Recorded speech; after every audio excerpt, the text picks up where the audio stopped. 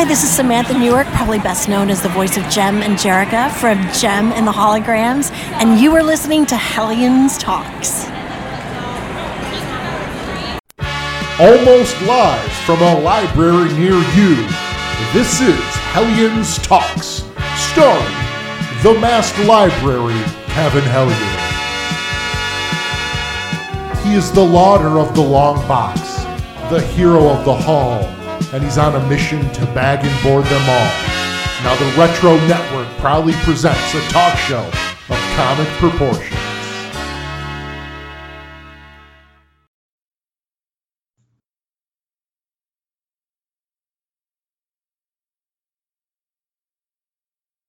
Hello, everyone. Welcome to another episode of Hellions Talks. With me this week is the brand new New York Championship Wrestling Heavyweight Champion, the madness of Trip. Trip, how are you doing? I'm very happy to have you on the show today. We really enjoy when someone actually has a wonderful and fairly thought out and enthusiastic introduction. So bravo to that. But as for how we're doing quite well. It's a nice brisk, somewhere around 25 to 28 degrees here in Buffalo, New York. Yeah, I actually, before we recorded, I had to go outside for a few things, and I'm over towards Rome. So it is currently 37, apparently. Yeah, we'll happily take those 10 degrees over here, so I could stop watching frost on the cars, develop. True. Oh, I mean, we had a few nasty ones along the way. But it's just, if this is our turn towards nicer weather, I will be very happy for it. And, especially someone like you already mentioned there, you're from Buffalo, which is a horrible area for snow. And people that might listen elsewhere in the country or in other countries, we have this beautiful phenomenon here called lake effect snow. Oh, God. Which is just a wonderful thing that people outside of New York and Northeast area are not aware of, where it could seem beautiful and then just the right gust of wind comes over from Ohio or from Canada and we are done and buried under feet of snow. Oh, yeah, and that can happen in a day.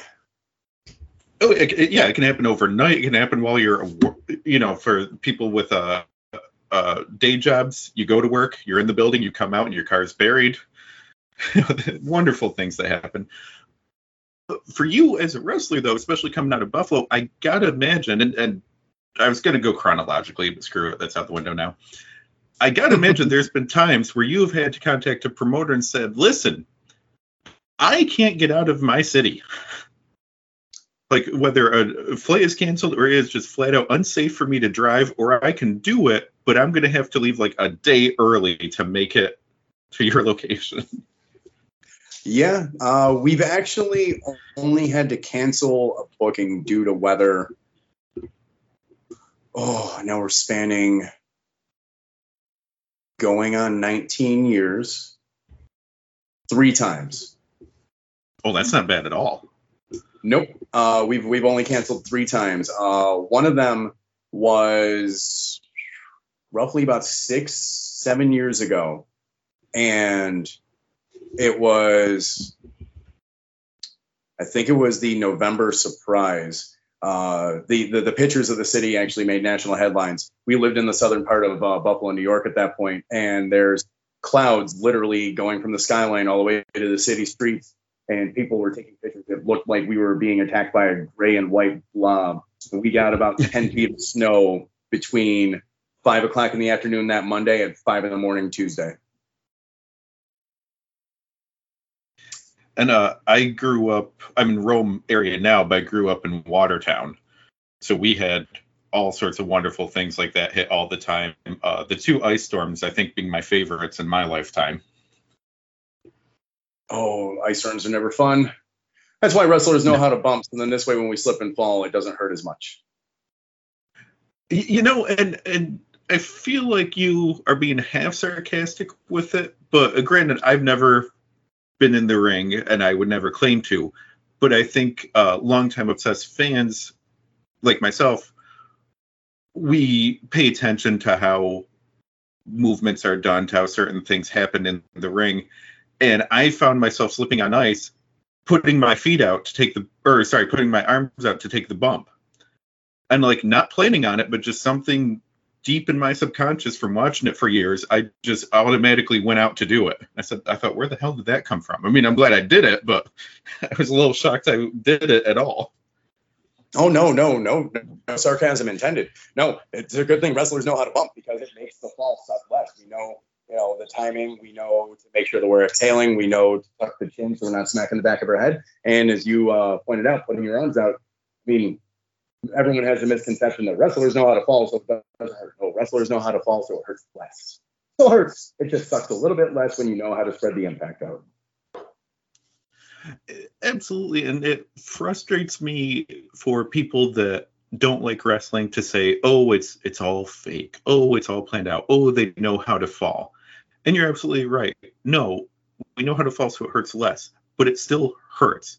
The things that I have seen you, everyone else for New York Championship Wrestling, every wrestler I've seen, from someone just starting out to someone in the main event of a pay-per-view, everyone hurts, has had injuries, is days where they can barely get up and move, and it's all for the absolute love of it.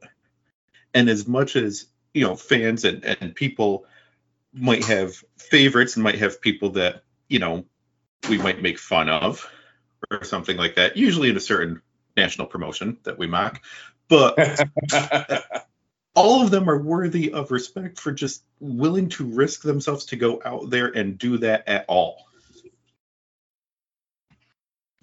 Well, I mean, I completely attest to that. I agree. What we do is not easy and it hurts. And yeah, we do it because we actually like to entertain. It's just a violent form of entertainment. Yeah. You mentioned the falls and the bumping and what we do and how it hurts. Yeah. 2012, we actually broke our neck in the ring. Did you really? Yep. Misplanned tombstone pile driver occurred and landed on the upper back of our head and fractured our C3 vertebrae in 2 spots, herniated a couple of discs, hematoma in the spine. And that sucked. August 25th, 2012. So then how long is that sort of recovery? I mean, did you think you were ever going to wrestle again? I'm guessing at least a year with that level of damage. November 7th of 2012, I got 100% clearance by the neurosurgery group, and December 1st of 2012, I was back in the ring. Jeez. Yeah, it freaked out the doctors. They started calling me Wolverine and asked how I managed to heal that quickly. I was like, sir, I don't know. You're the one that's the neurosurgeon. Even though didn't have to get surgery on the neck, my neck just healed naturally. Really? See, I assume you were going to tell me you had like a fusion done or something. Nope. That's crazy. Well, and I mean, you're a big guy too. Yeah, like you. I didn't mean wait. 225. All right, let me word it away and hope to not get in trouble. You're indie big? That's fair. Can I get away with that? No, you can get away with that. I mean, if you technically want to look at it, we're the average size guy now among independent wrestlers, and we're technically considered a small guy if we go to one of those nationally syndicated places, predominantly the one that loves their bigger guys. Yeah, and we all have frustrations. I will say that on Monday I usually multitask. I got a comic going, or I'm writing something, or one week I did my dishes instead of watching. But other shows, I watch the recaps the next day myself on YouTube. Yep, and other shows I am glued the entire time. That's a fair point. We have a similar practice. Also, for people listening that may have noticed your pronoun use, which my kid loved as soon as he heard you cut a promo, I feel like I have more than one guest on today for the Madness of Trip. And when because I went to my first New York Championship Wrestling event on my own, because I was just, let me go and see what this is. Immediately fell in love with the product. I thought, I'm coming every month. And I also felt comfortable bringing my kid to it. My kid, who apparently is going to beat Fox before Fox challenges you. At least that was your words. We support that. And do us a favor when your son, it's your son, right? Yeah. Okay, yeah. When your son gets in there with Fox, shave off the rest of his hair. He keeps missing that one streak. He's got a good band, though. That's fair. We'll give him that. But so your son likes our pronouns for the we, our, and us. He does, because he's also. So I started bringing my kid, starting with the second show I went to. I've been bringing him every time because I felt comfortable bringing a kid to that. There wasn't anything crazy. We didn't go death match. There wasn't tons of swearing. Like, I felt comfortable bringing him to the show, and everyone's been so friendly and welcoming as well. I know I made a good decision there, but as soon as he heard you saying we, he was also in the middle of his Venom obsession. and it was like, oh my gosh, this guy's like Venom. Does Trip have a symbiote in him? And I was just letting him enjoy the hell out of that, because I was having a blast with it too.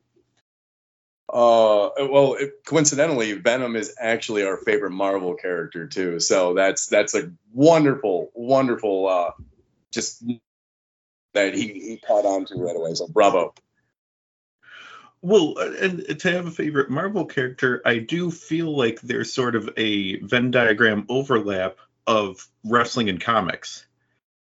Yes, no, we completely agree. And the amount of nerds that exist in a wrestling locker room, man, you'd be impressed. We can have our own Comic-Con with our own costumes. Well, and for you, having wrestled for many years, there was someone made a comment a while ago about, oh, these young guys just playing video games in the locker room and not what we used to do. But noticing a lot of the people I've talked to, there is definitely, as you say, as a huge nerdy quality to it. Riley Shepard, obviously, she just exudes it. Yeah. When Dante Dio and I talked, when Corey Jackson and I talked, there's the geeky stuff comes out in so many different ways. It might be on the gear, it might be in a move name, it might be an attitude, it might be in theme music, but it just makes it so much fun. And I also feel like that's kind of where wrestling's going in a way too. Like, it's not to play off of that. I mean, a big inspiration behind Trip as a character and how we present ourselves really ties into the fact that we grew up playing Dungeons and Dragons. Like, we're that nerd. We were, pen, paper, pencil, dice, acting without a stage. We were that nerd. And being able to create an entire world and portray to other players that they're also creating a portion of that world, that really helps with our delivery, because we're taking, in most cases, a wrestler would take an aspect of themselves and heavily accentuate it to the point where it's one fractured portion of their personality on display with a spotlight. And in the case of Trip, it's actually the watered down version of the man and imagination behind it. Well, and you mentioned for being a kid growing up playing D&D. So I'm 43, and I have a guess for about your age. Oh, we'll date ourselves. We're going to be 37 in March. Okay. We have no issue saying how old we are. All right. Yeah, that was my guess. Late 30s. But when we were growing up, geek was still a 4-letter word. Like, ostracized, made fun of, picked on. And now that it's cool to be a geek, those of us that grew up, being picked on for playing D&D, for reading comics, for whatever it might be, are kind of in shock of, like, when did the rest of the world come around to this? When did this stuff I'm into and got bullied for become cool? Oh, no. Not in shock. Nope. We knew it was going to happen. So that's why guys, people like us, it's not a matter of being in shock anymore. No, we are kings among the nerd kingdom. Well, so growing up then, did what came first then? Interest in geeky things or the wrestling, or did they kind of tie in together? No, it was wrestling. We decided at 3 years old that we were going to be a professional wrestler, and we have been relentless in that pursuit. Yeah, we grew up around wrestling. My mother dated professional wrestlers, so it's Really? oh yeah. Was this like Buffalo area? Or somewhere else before that? Buffalo, Pennsylvania, Allentown specifically. So part of our history lies with Alpha before he moved to Florida, and then up here with the All-Nighters and Beth Phoenix before she was signed. Then, oh God, countless seminars. And then, yeah, it's just been that thing it's there. It's going to be there. It's never going to go away. We may have other things that we want to try, but we're always going to make our way back to the ring.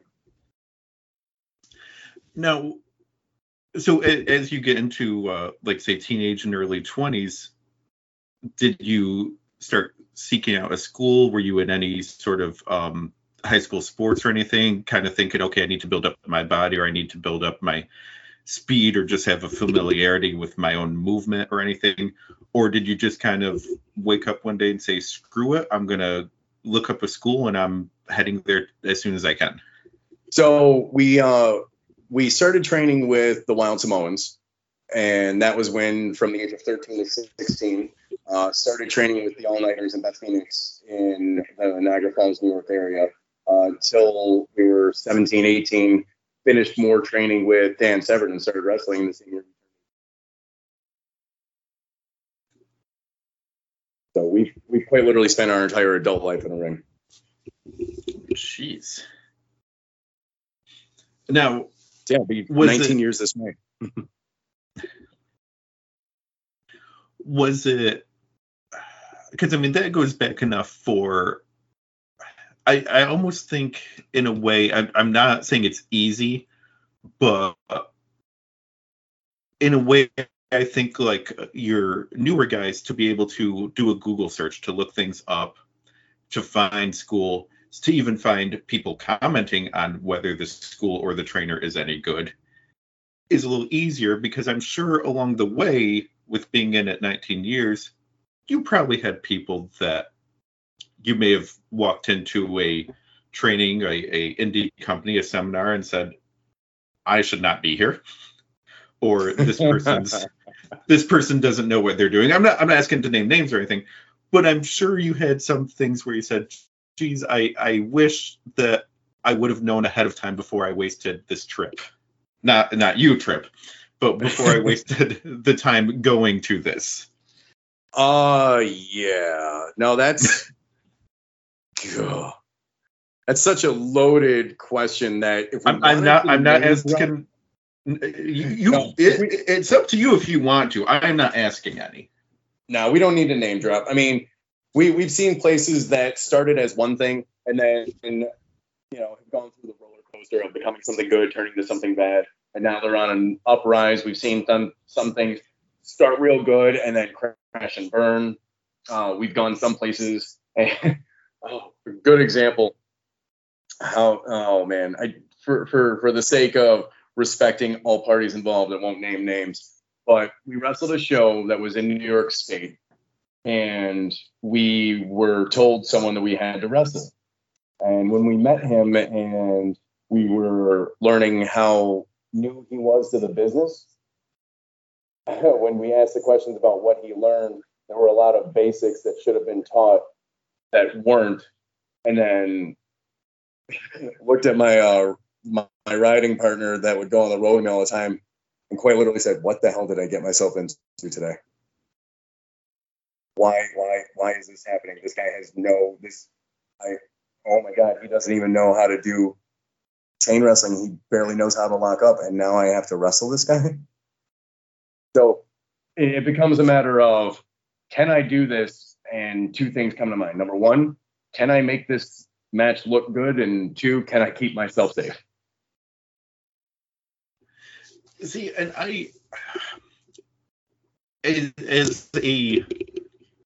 as a fan, I've been fan long enough, I can know most of the time I'll say who messed up. A situation like that. Here's someone who I know has been doing it a while. Here's a rookie. Something went wrong. It's probably the rookie's fault here. But I also got to imagine for you as a wrestler, yes, there's the desire to entertain the crowd and get that feedback and put on a show and have people want to come out and see you again next. But I would think in a situation like that, protecting yourself becomes first, though, as opposed to entertaining the fans. Yes and no. So that really depends on the wrestler. That, you know, right. I mean, in a situation like that, like a brand new kid that is clueless. Oh, clueless is an understatement. Nice kid, very polite, very friendly. Just completely, he shouldn't have been in a ring. He really shouldn't have. And if he was going to be in a ring, he needed another 6 to 8 months of proper training.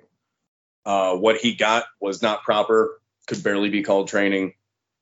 But the idea of entertainment versus safety, that really depends on the person that's in there.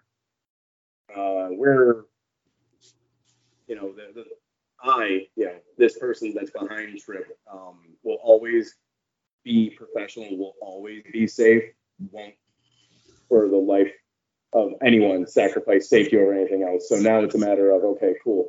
Do we err on the side of caution, or do we do what we can do to the best of our ability and make it as entertaining as possible? So that's a preference. That's a matter of the person and the choices that they're going to make on how safe they're going to be versus how entertaining they want to be and how much they're willing to entertain for the sake of safety. Well, and I've seen you do that, not in a situation of someone being green, but in a situation of, oh crap, we're not positioned how we want to be. And it could just be like slipping from sweat or something like that. It could just be like, we're not quite how we should be. So this isn't going to look pretty, but it's going to be safe. Yep. And I've seen I've seen the audibles in the ring of like, okay, I know what we were going to do, but that's not happening right now. So let's do this, and then we're both okay and safe, and we'll kind of reset and get going again here. Man, you have a good eye. Part of it was starting to bring my kid to it too. Because I noticed stuff you were doing right away. I noticed Corey's feet was I noticed his footwork right away, and I thought, geez, for being brand new, he's doing good. Denim pops his hips like crazy for a suplex. Oh yeah, that gives you height and distance and clearance. And I was just like, wait, how long has he been in? And he's got that part down? Well, there's a lot of those guys that train with Zachary Springate, who's a very well-renowned trainer in New York State. So they're getting quality training where they're going. Well, and I mean, I've been wrestling fan for all my life, so I was lucky enough when we had this little golden era of a buzz for an independent promotion in Central New York when 2CW was very big and popular. And a feud with NWA Upstate, and then the amount of talent that we got to see come in that are now, on national TV, and then had the reunion show last summer with a ton of crazy talent for that as well. And then it went away, and I missed it. And now I see this hungry group for NYCW that it's almost like, all right, Trip, my friends know I do this, so I apologize if you're not aware of it, but sometimes I make pop culture references. Oh, that's fine. It's a good shorthand. Have you ever seen a little movie called Empire Records? Yes. Okay. NYCW is like, we might fight, we might argue, but if you mess with one of us, you mess with all of us. That's a fact. But that should be any wrestling locker room, really. Should. Isn't. Should. Yeah, should. But I've seen enough things as a fan of attitudes or out of order or just looking out for each other or whatever it might be. And I'm just like, I feel comfortable here. I feel comfortable bringing my kid with everyone in this building. This is great. And I've gone to shows myself, like with someone I'm dating, where I'm thinking I'm not leaving her by herself in this building. Not on YCW, other promotions, but like I appreciate, and you as a champion, I think also now default that puts you in a leader, a captain role as well. But just, geez, the way you conduct yourself with taking pictures with fans, with interacting, with coming out and just getting everyone excited, and how you present yourself as well. I think anyone would feel comfortable bringing their kids, bringing their whole family to see the show like that. And, we very much appreciate that. We really do.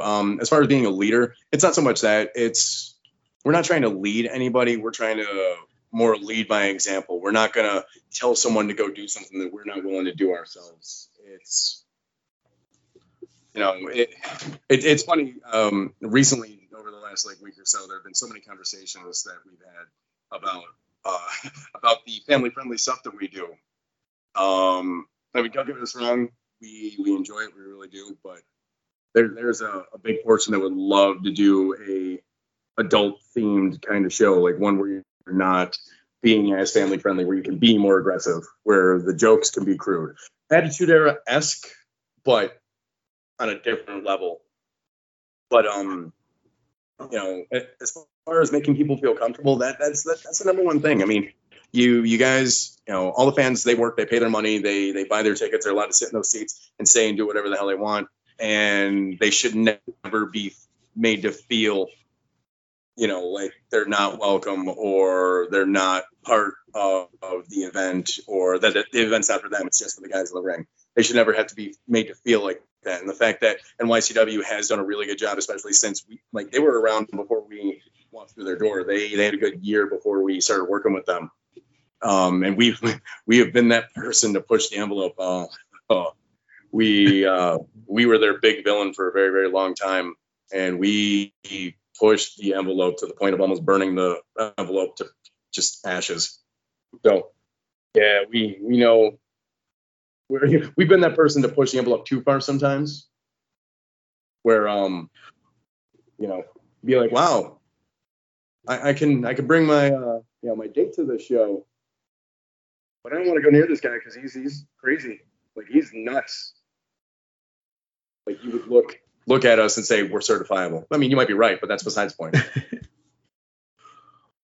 Well, but also there's a difference between, I'd say the street fight at the last show was crazy. Some people might say that wasn't entirely family friendly, but I think everyone still felt comfortable with whoever they were there with and wasn't like, oh my God, I can't believe I brought, a kid or someone, family member to the show.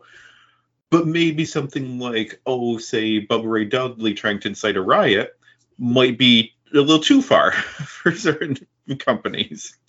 Yeah. But I don't definitely a little too far. But I also think there's too many people see wrestling as just a blanket term. It's wrestling. But I think, depending on what company you work for, it probably gets a different version of trip.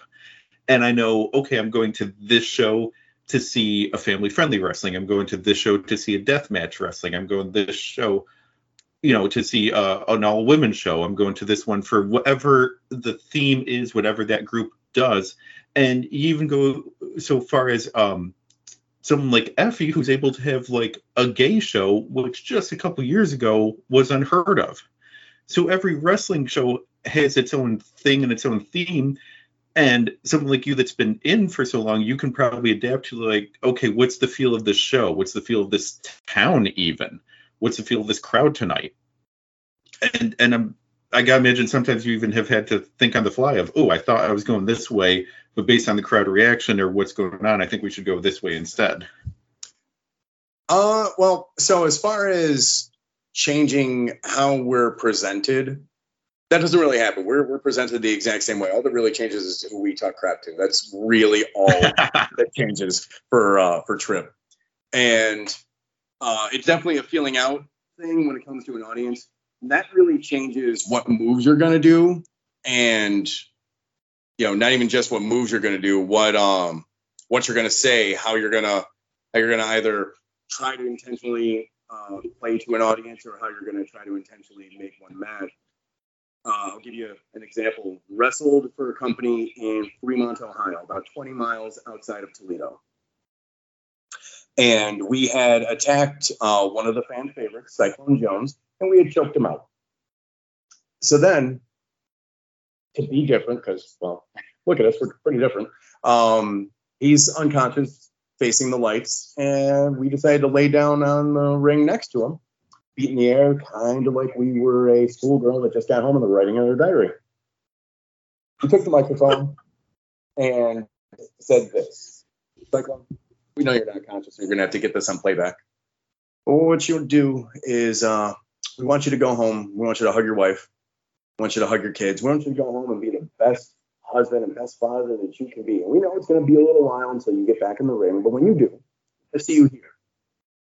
But between now and then, do us a favor. We want you to write down a list of everything that you cherish the most. So when we see you next, we have the pleasure of taking it all from you. It was at this point the audience began to cheer, which was not the intention. So we decided that we were going to go Princess Bride on them. But in the meantime, rest well and dream of large women. Kind of like the ones here in Fremont. And the audience then began to verbally berate us, insult us, and I think our riding partner got hit in the head with a cup of water or soda or whatever. He got hit with something. He was wet afterwards. I laughed. It was fine. That is just a brilliant reading of the audience, though. And jeez, that's freaking hysterical. Is that natural to you? Is that just through years of experience? Is it just, what is it they say, like 10,000 hours to get good at something? Is it just through the repetition that you're able to do stuff like that? Or kind of a little bit of all of it? We've always had a gift when it came to reading people, and when it came to being, that kid and being a nerd and playing D&D and growing up and running campaigns and having a group of people that you have to paint a picture for, and they all need to get that picture and all need to try to circumvent specific reactions. It's a little on the trial and error side, but now it's a matter of going in there with the objective to do one thing and get a specific reaction, and then just making sure that you get that reaction. Whether it's singling out an audience member, making sure you go for, as we call the cheap heat, and you insult the local sports team, or you pick apart, something else that's local, like at NYCW. Some of the guys, if they wanted to go against Adam Stone, they would talk about the 16 Stone Brew Pub because it's a local business that Adam Stone is affiliated with. So we try not to go that route, and we try to go for that, that good one-liner that gets a good jab, a good dig that gets everyone going, oh, you son of a, and they don't know how to react other than get mad. Or happy, depending. It really depends on our mood. It depends on who we're talking smack about. Well, true. You've done it as a face as well. Your match against Moose, when the referee held up the title and you said, ooh, it's for the title, I couldn't stop laughing. Just that genuine reaction and goofing around and all, I was losing it. But then the things that you will do there, so you get the laughter, but then you're screaming for someone to just hit you as hard as they can. And usually when you're doing that, it's against someone who will, and you will give it back just as well. And now the crowd's into a whole nother level. We were laughing a moment ago, and now we're just enraptured in the intensity happening before us. Well, that's the other thing. A lot of people will come to a wrestling event, fans especially. Sometimes it's even the wrestlers, and they'll come with a certain expectation of what's going to happen in the ring, how the show is going to go. And, there's the countless or the age-old expression of laughter is the best medicine. Well, laughter is also it's a wonderful disarming technique, and it works against my opponents and it works with the fans. You get them laughing. That means you have their attention, you have them engaged, and now it's like, all right, cool. Now you're laughing with me. Now you're a part of the show. So everything that's going to happen, you need to know that you're a part of this. So enjoy the laugh because it's going to get pretty intense soon. Yeah, and you absolutely will take fans on a ride for the matches to get to that point too. And when I first started taking my kid, that was part of the thing I was explaining to him of, listen, the good guys aren't going to win all the time, because if they do, what's your motivation to go next week to the show? You want to see the comeuppance eventually. Things are going to happen. And now that he's invested in the story of it, Dad, who's wrestling tonight? And I'll tell him, oh, because of this. And he's remembering what happens the last show and the building on it and everything. And now he's excited for it because it's a story, not only the story for each match, but the story of the feuds. So he knows Fox is the new #1 contender, and he's going to remember that. So when you two come face to face, whether verbally or physically, now he's invested, and the whole crowd's invested as well. And it's wrestling almost written as a comic. Oh yeah, absolutely. And some people, some places don't do it. They're just putting on the show weekly, monthly, whatever, and that's it. No long-term story planning. But the ones, either the wrestlers on their own trying to do it or promotion that builds, you get more excitement for it and more loyalty too. I don't want to miss a show because I feel like I'm going to miss an episode of my favorite TV show here. I feel like I'm going to miss a big turning point in the plot. So, are you there? No, I'm still here. Okay. I wasn't sure if you wanted us to comment at that. No, sorry. I had a weird pause on the screen, so I wasn't sure what was going on, if it was your end or my end. But yes, if you have a comment, go ahead. And then I had another thought. Nope, didn't have a comment. I'm good. Okay.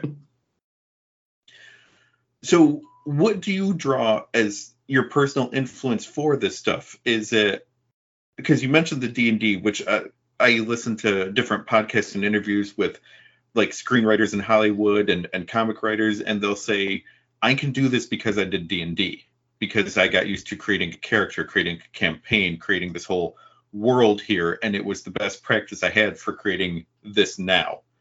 Or are you reading something or watching something for your own personal enjoyment and go, what if I took a little bit of that and brought it into the ring? Or what if I took that line and changed it a little? Like, what are the influences being brought in from your own personal world to create Trip? So the Trip character actually comes from our very first time getting into a wrestling ring. We 13-year-old short fat kid, foot got caught on the rope, we fell flat on our face, and we've been called Trip ever since. So here we are 24 years later. So yeah, that's where the name came from. As far as any influences, it was actually during 4 or 5 months of rehabbing our knee that we didn't know how we were coming back to wrestling. We didn't know how we wanted to be presented. And then just one day, there was a series of movies that we watched. It was Bram Stoker's Dracula, it was Willy Wonka, it was a bunch of guys in top hats. And we looked at the girl we were dating at the time, we were like, I could rock a top hat. Yeah, why don't I rock a top hat for wrestling? And then as far as the Trip persona, as I said earlier, it's actually a watered down version of the man behind it. There's not too many outside influences. You did nail the we, our, and us as the Venom reference. But beyond that, 99.9% of what's being presented is just, straight out of our imagination. When we have the announcers say we're from the darkest regions of the human mind, that's pretty accurate. We've studied the concept of psychology, not to any kind of degree that anyone actually has in psychology would understand, but there is the what is it, the Blue Man theory, or the aspects of the human mind between the ego, the superego, and the id, that dissects the personality tropes of the human mind into different things, and each one having their own MO, all about self-preservation, but each one going about it a different way. So in essence, the erratic behavior is kind of just one of them overtaking another, not to the point where it's a split personality, because it technically is still one personality and one entity. It's just that now it's three aspects, each one having its own voice. I think that's also part of being older as well. Not old, older. Because because you've been wrestling for so long, you probably look at things that you did in your 20s, whether in wrestling or in life, and go and think to yourself, I was an idiot. Why did I do that? Why did I make that decision? I'm much smarter in my 30s. And unfortunately, are you referencing what we've done normally, or are you talking about our dating history? Because that's a whole different category, bro. All? Because I hate to tell you, I'm in my 40s now, and I think my 30-year-old self was an idiot. And that scares me, because it means decisions I think are perfectly acceptable and smart decisions now in my 40s, I worry in my 50s, I'm going to say, oh, I was a freaking idiot in my 40s, and that this just never stops. See, we're never worrying about making mistakes like that. That's future Tripp's problem. We'll worry about it then. You also, I gotta say, are one of the best merchandisers that I've seen in indie wrestling in a while. Hey, thank you. The variety of shirts, the variety of colors. I picked on you in person, and I said it to some of your co-workers here. You hustled me into getting a mask too, which was brilliant, which was great. But I think that that's smart, and more people should do it as well, and learn from your example of it. Fans don't we can't buy everything from everyone every show. No, that's ridiculous. But all right, a couple people buying a shirt means easier time getting back home to Buffalo for you. You know, it's more money, it's more gas, it's better food maybe on the way home. Yeah, it's so when it comes to the merchandise presentation, the first thing that we learned a long time ago, and we did it simply with this little wooden stand that our ex's father made for us, and it was just this little thing that we hung rubber bracelets from, dog tags, and a couple of little like top hats. And once we brought stuff and elevated it off the table, it attracted eyes.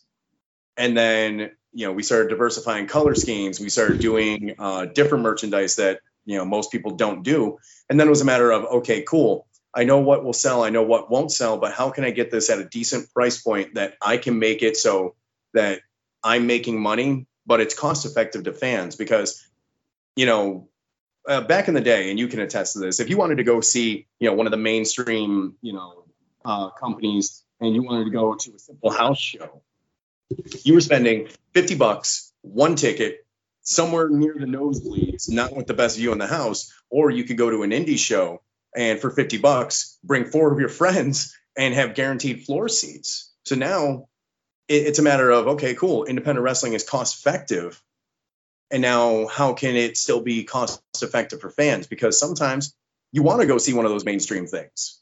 You want to be able to go and buy the T-shirt of the current champion that's on Friday nights.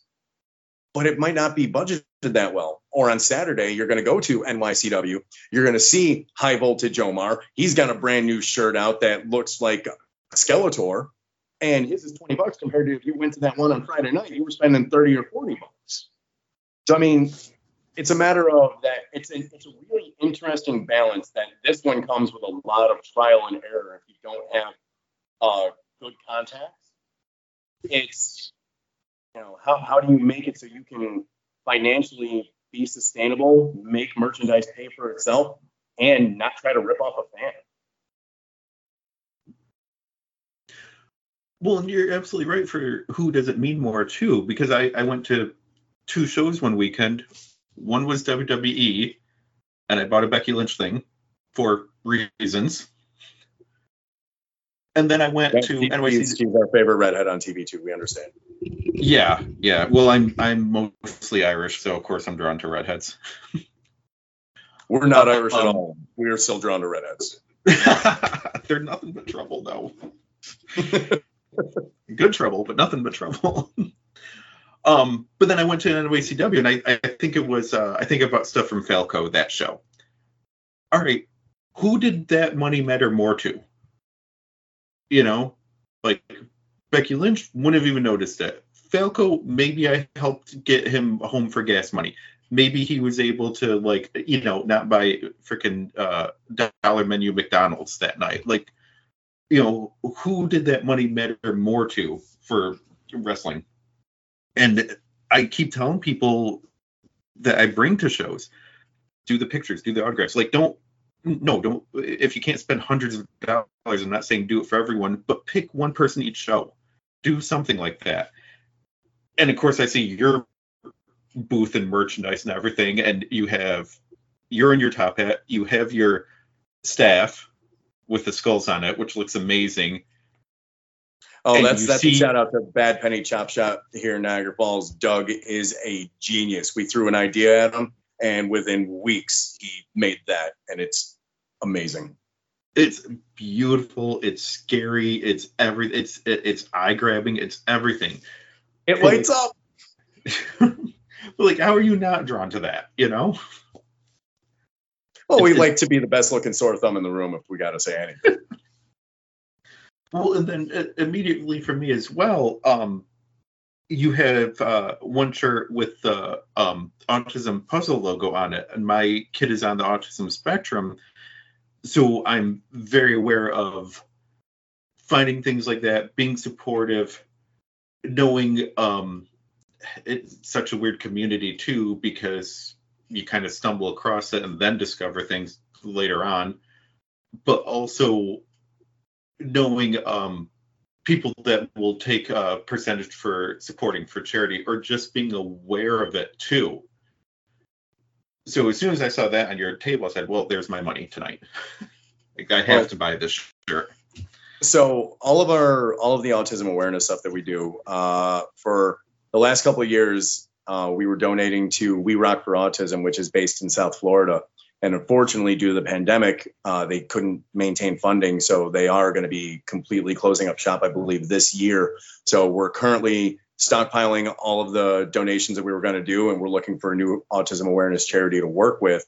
So from day one, they're going to get a nice little influx from us.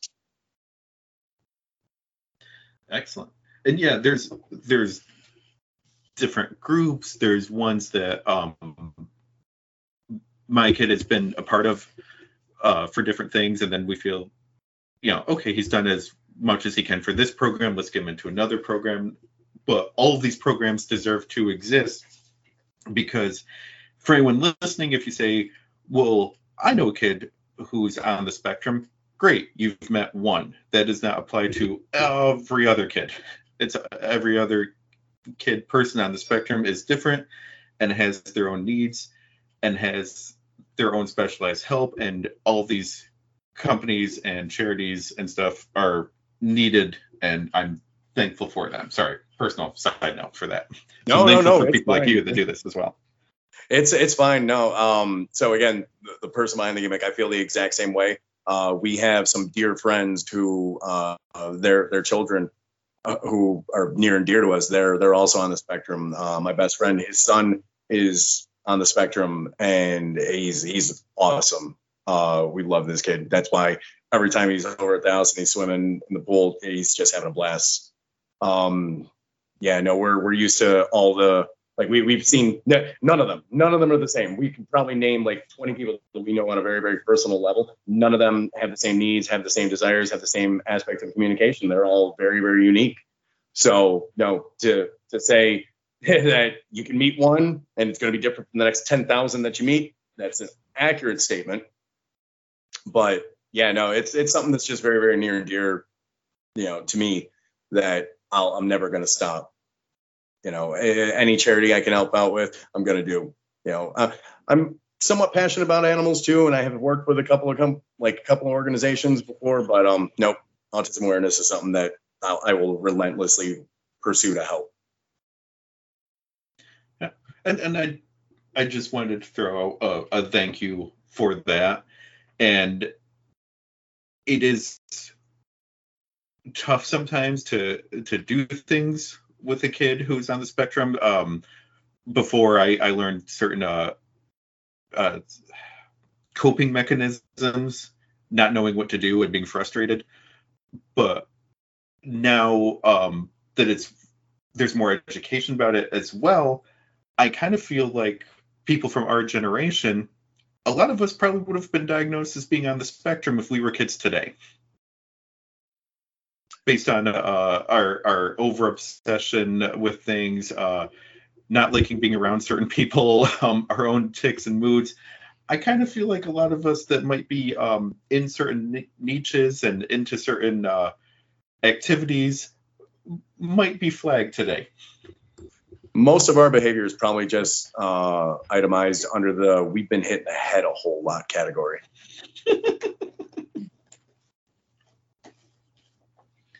But no, you're probably right. You're honestly probably right.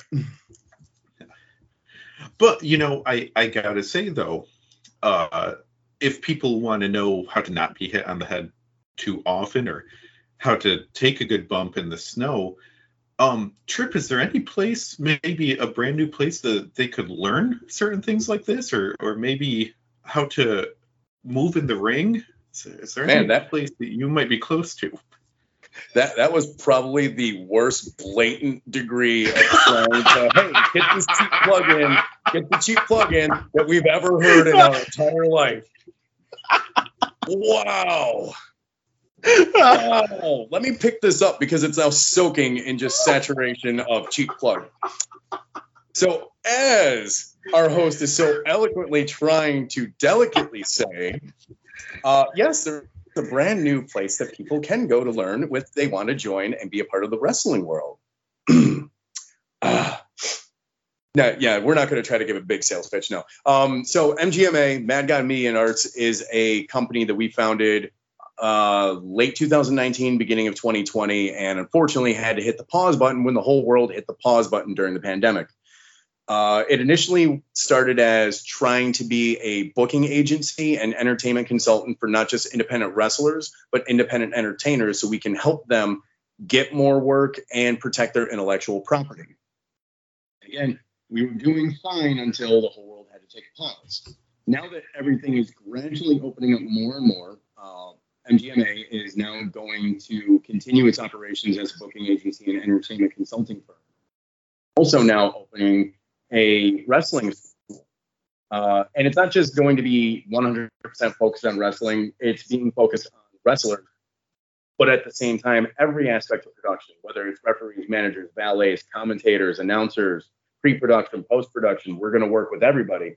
So in Buffalo at the Eastern Hills Mall, we're partnering up with Quantum Conditioning and Wellness, which is a very inclusive fitness, I could say fitness facility that also houses bare knuckle boxing, Muay Thai, football conditioning and training. We are having our grand opening February 27th. And that's going to be basically kind of a hell day because we're going to push the envelope a lot with people as far as where their fitness levels are. We'll let them get into the ring a little bit just so we can whet their appetite. And then it's the grand opening, it's open tryout, and then regular classes will start Tuesday, March 1st. You can go to MGMA, Mad God Media and Arts on Facebook or Instagram. You can see what our hours are going to be. We're partnering up with several other wrestlers out of the Western New York area. Rockstar Robbie Vegas, Dreslin Alexander, Cyclone Jones.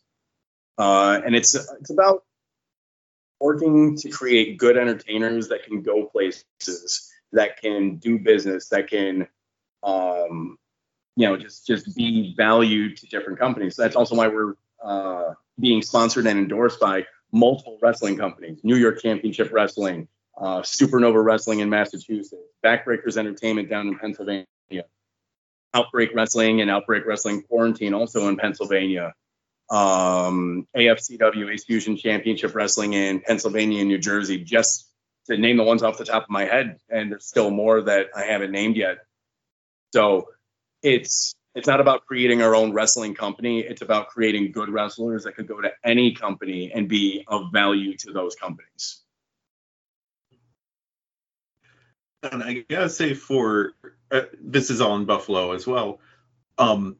It's also very centrally located. If you are looking to be an indie wrestler, you could easily make towns, quote easily, in New York, in Pennsylvania, New England, Ohio area, like hotbeds of indie wrestling, that there are always companies running shows. Oh yeah. Yeah, no, we don't want to necessarily call ourselves any kind of a hub. It's just that our mission statement and our prerogative is focused on creating entertainers that can travel, that can go to different places and be of service. And that's another thing that makes us unique, is the working relationship that we have with the companies that I mentioned and the ones that we haven't mentioned yet. Although if you pay attention to social media over the next week, you'll see different announcements for every single company. A little bit more subtle than yours. We want to create just every kind of aspect of wrestling, and that can go anywhere. You know, do you need referees for the night? Because sometimes they're hard to get. Cool, we have them. Do you need a tag team? We'll develop them. Do you need commentators for post-production? We have that. You know, we just want to create just good entertainers that can travel. I mean, I keep repeating myself, but that's honestly what our 100% goal is to supplement whatever you need. And then the working relationship that we have with these companies is our graduates and affiliates of MGMA will actually get opportunities to work with these companies in front of a crowd. Because sometimes when you're just breaking into the business, it's hard to get a spot. It's hard to get onto a show. You might be an extra in a car and get to a venue and the promoter doesn't have anything for you. You can't squeeze you in. Booked. And it doesn't always work that you can get your spot, but the working relationship that we have is when you graduate or when you're an affiliate of these companies will give you a spot. It will be planned out in advance, but you get the opportunity. So you can train in Buffalo and have your debut match in Massachusetts. And on the same weekend, you may have another match to do in Hazleton, Pennsylvania. And then the following weekend, you're booked at NYCW in Central New York. But then on the next day, you have a booking in New Jersey. And these are the things that we want to help facilitate. We want to get people as much of exposure and much experience as we can. And also to be able to work so many places, it opens up these new wrestlers to so much opportunity and so much education. Every town is going to have a different atmosphere. Every show is going to have different wrestlers they've never met before that they can learn from. And the education continues, even though they'll be working the shows, to be able to be in these new places is a wealth of opportunity instead of staying into one school or one building. Oh yeah, we never stop learning as wrestlers. We never stop, and we constantly encourage, especially the younger generation, the up and coming wrestlers, learn as much as you can, go everywhere you can, and learn what you can. Not every school is going to teach you the exact same way of doing things. You know, you'll wrestle a show in Buffalo and a show in Cincinnati, and the audience is going to be different. They want to see different things. Some might want slower pace wrestling. Some are going to want, high spot style wrestling. Some are going to want, storytelling. Some places you might be able to get away with milking a headlock for 10 minutes. I've seen it. It happens. But get out there. If you can, get out there. The door is open. Our grand opening is the 27th. Our door is open to anyone that wants to be part of the wrestling world, that maybe you sat on the couch and you always enjoyed the play-by-play and that's the part you want to do. Our door is open to you. You want to be a wrestler. Our door is open to you. You want to be part of the wrestling world, but you don't know where you fit in. Come to our school and see what possibilities lie in front of you. Maybe you'll change your mind. Maybe something was too hard. Maybe something comes naturally. And I think that there is a great need for something like this. I've seen so many places that they don't have enough wrestlers or enough referees or enough commentators or managers or whatever it might be. There's definitely spaces that need to be filled.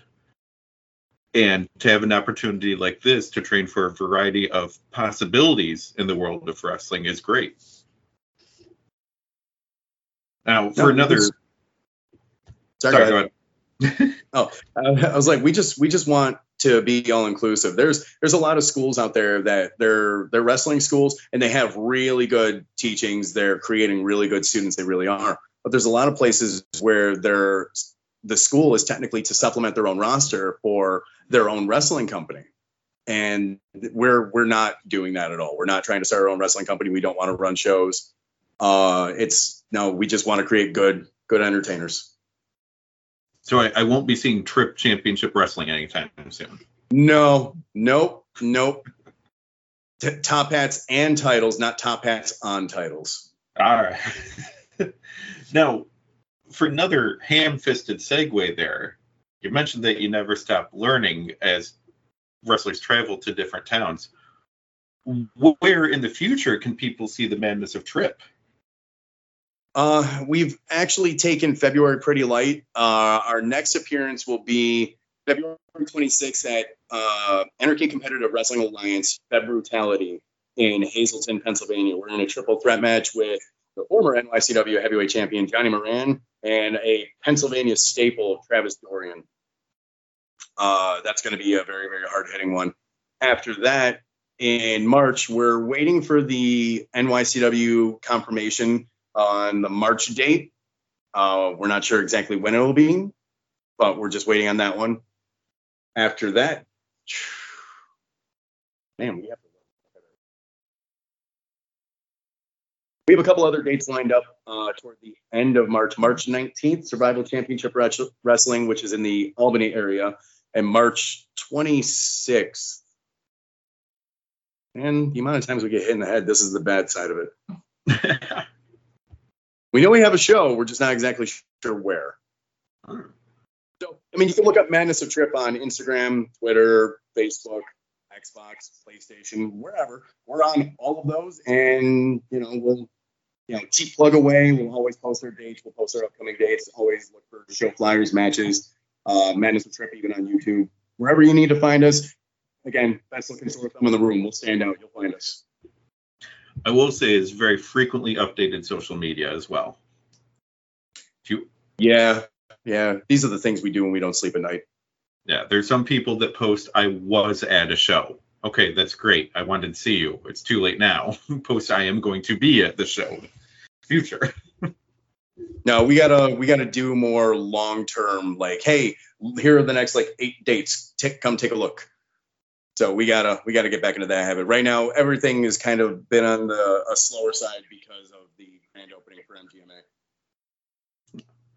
Well, I mean, you have your grand opening. We still have a pandemic going on. We still have crappy winter weather going on. There's a lot happening right now. Yeah, it's busy, and the world is still recovering. But like I said, our focus right now, we're kind of tunnel visioned on our grand opening. All right, Trip, I want to thank you for taking the time out of your day to sit down for an interview, despite mocking me for my segues. Oh, no, it's fine. No. We've heard worse segues. So you gave a bunch of social medias. Are they all at Madness of Trip? Or if anyone just searches Madness of Trip on most social medias, you should be the number one person, if not only one, to come up, I believe. Oh, you can Google the Madness of Trip, and I think out of 14 results, we're the top 13. Nice. Yeah, no, we are a shameless self-promoter. You look at Madness of Trip anywhere, this is the face, the beard, and the top hat you're going to find. And if Trip brought you to my show, Welcome to Hellions Talks, I cannot talk this week. Each and every week I try to sit down with someone in wrestling, someone in comics, someone that is creating content, and do a one-on-one interview to get to know them better. And my own outlets are over at maskedlibrary.com and at the Retro Network. Trip, once again, thank you so much for sitting down with me today. Our pleasure. Thanks for having us.